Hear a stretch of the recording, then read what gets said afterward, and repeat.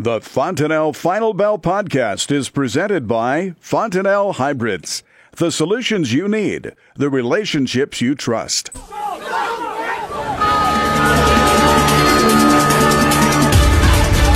Welcome to the Fontanelle Final Bell here on the Rural Radio Network. I'm Susan Littlefield as Mike Zuzolo joins us with Global Commodity Analytics and an interesting marketing trade day. Of course, Thursday was a holiday, so there was no market action. Nothing happened until the Friday morning trade, and it came out of there not to the best on the soybean side. We did see some higher numbers on the corn and the wheat, but the beans are the ones that really, Mike, from the very start, had the struggle of the trade.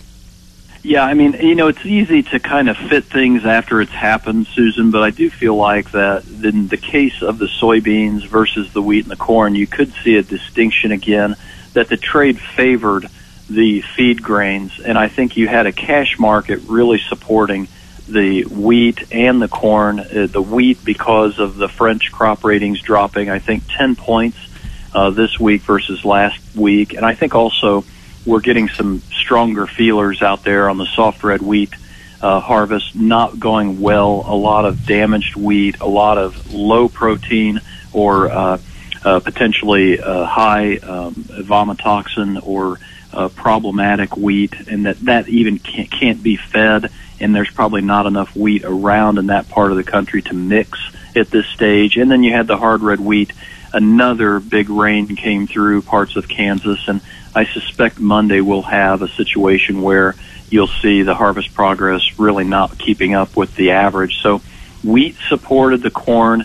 I think the cash corn price, thanks to the grain stocks report especially, also came in because earlier this week we saw the Ohio, Indiana cash basis levels at processors, ethanol plants jump substantially, and that even went to central Illinois at the ADM facility in Decatur, Illinois, which is our kind of our benchmark because it's such a large producer of ethanol for the country. But we actually got into that close to $5 cash corn price, and I think you saw that show up on Friday's report. The other thing that I will mention, and I think it's a biggie, you notice the two biggest losers on Friday was hogs and soybeans, and note more specifically in the August contracts for both of them, they were down 1.6% each, so they were mirroring each other just almost perfectly.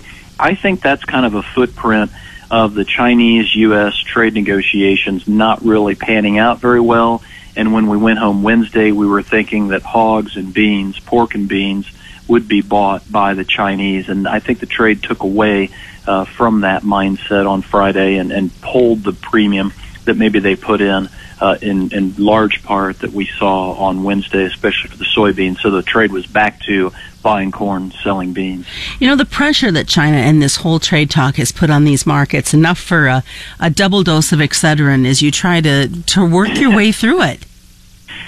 It's really frustrating because I told another person in the media that I spoke with Friday, and I only say this because I really am sincere in not trying to embellish or add extra zeal or flavor to my commentary, but this is truly historic in terms of what we're dealing with on the African swine fever front in China. And the latest information that I have, which just came to me late this week, was from a fellow that I know who had just returned, who has interests in the hog industry over there, and he essentially said, paraphrasing, I got caught up like everybody else in the idea that this market was going to go straight up and didn't appreciate how slow the storage supplies would drop in China, that they had filled up the freezers literally the last couple months. And so now I think between that and a fresh case of African swine fever being found on Friday morning, and then China's agriculture ministry saying they have now, quote, a zero tolerance to conceal outbreaks of African swine fever. Well, that's great, but that's about 5 months too late.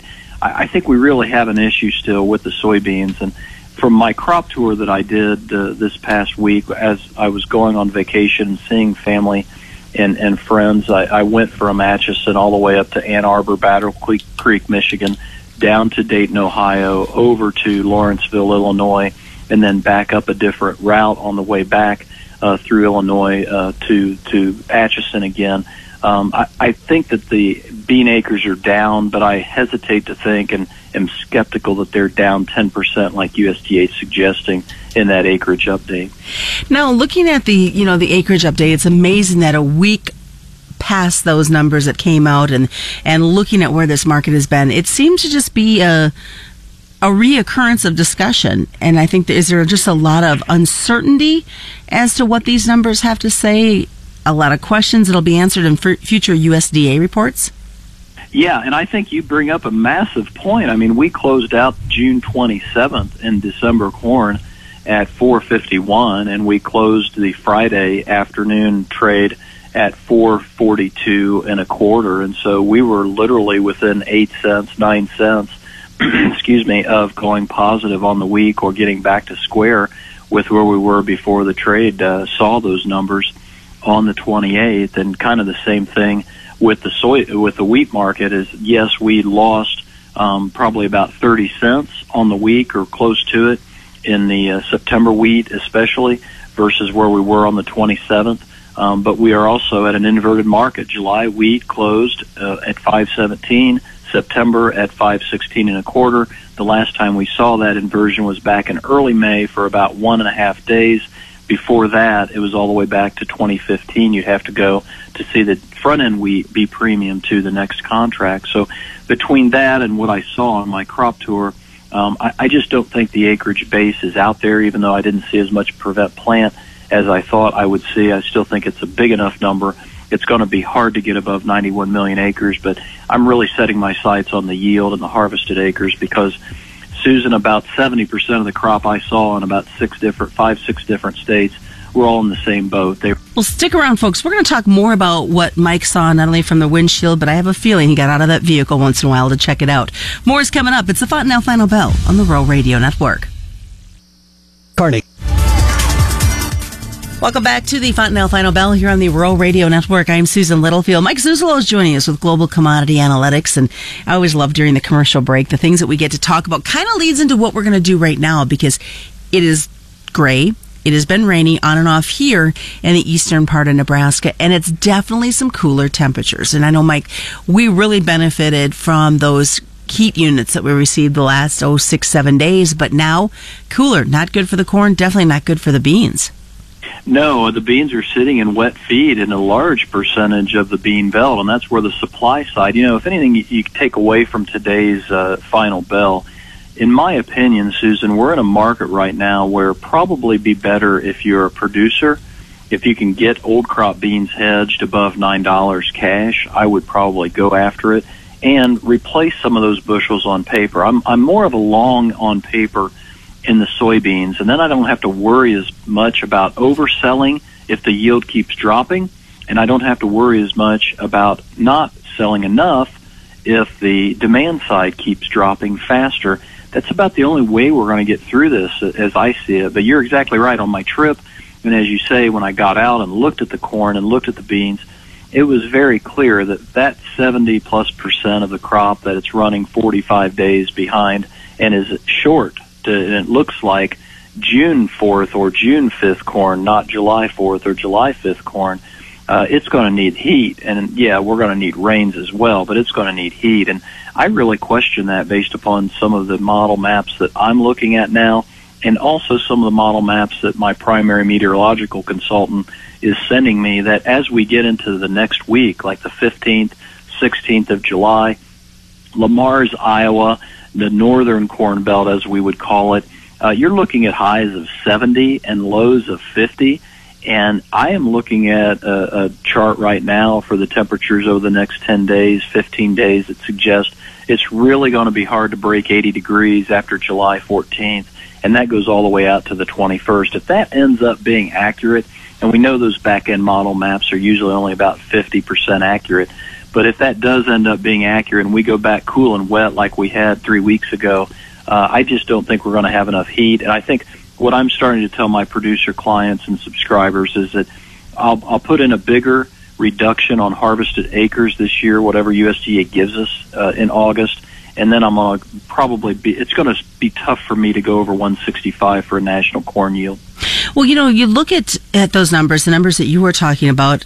Let's kind of rewind to February, beginning of March. You and many said that this was going to be such a very strong weather-related market that we were going to see effects both on the grain and the livestock side, come midsummer. And here we are midsummer, and it's holding through.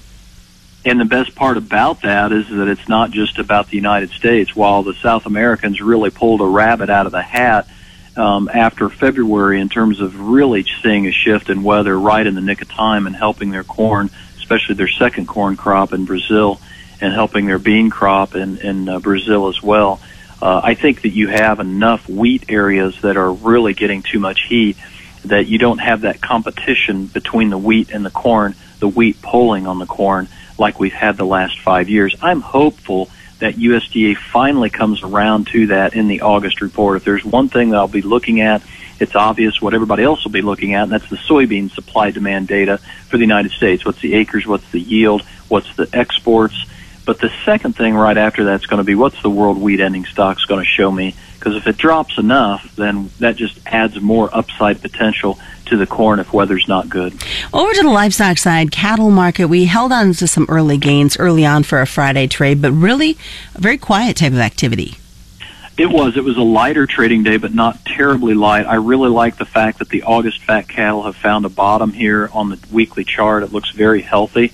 I also like the fact that the August feeder cattle were able to get back up to that 139 area on a closing basis, just underneath it, snug up underneath it. My undervalue for the feeder cattle continues to be in the lead month futures right around 137.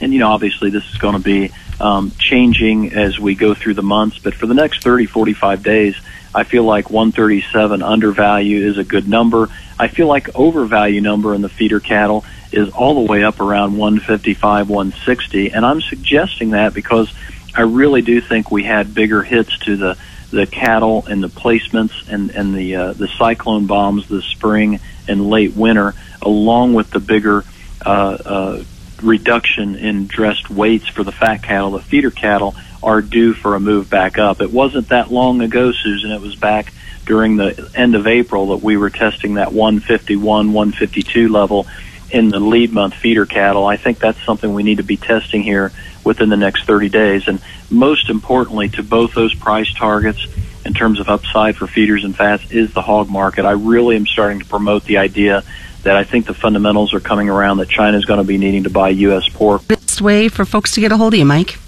Oh, by far, go to the website because of the blog posts that I've put up with the crop tour that I just got done doing are all open at analytics.biz. Is the Fontanelle Final Bell being brought to you by Fontanelle and all the local dealers right here on the Rural Radio Network.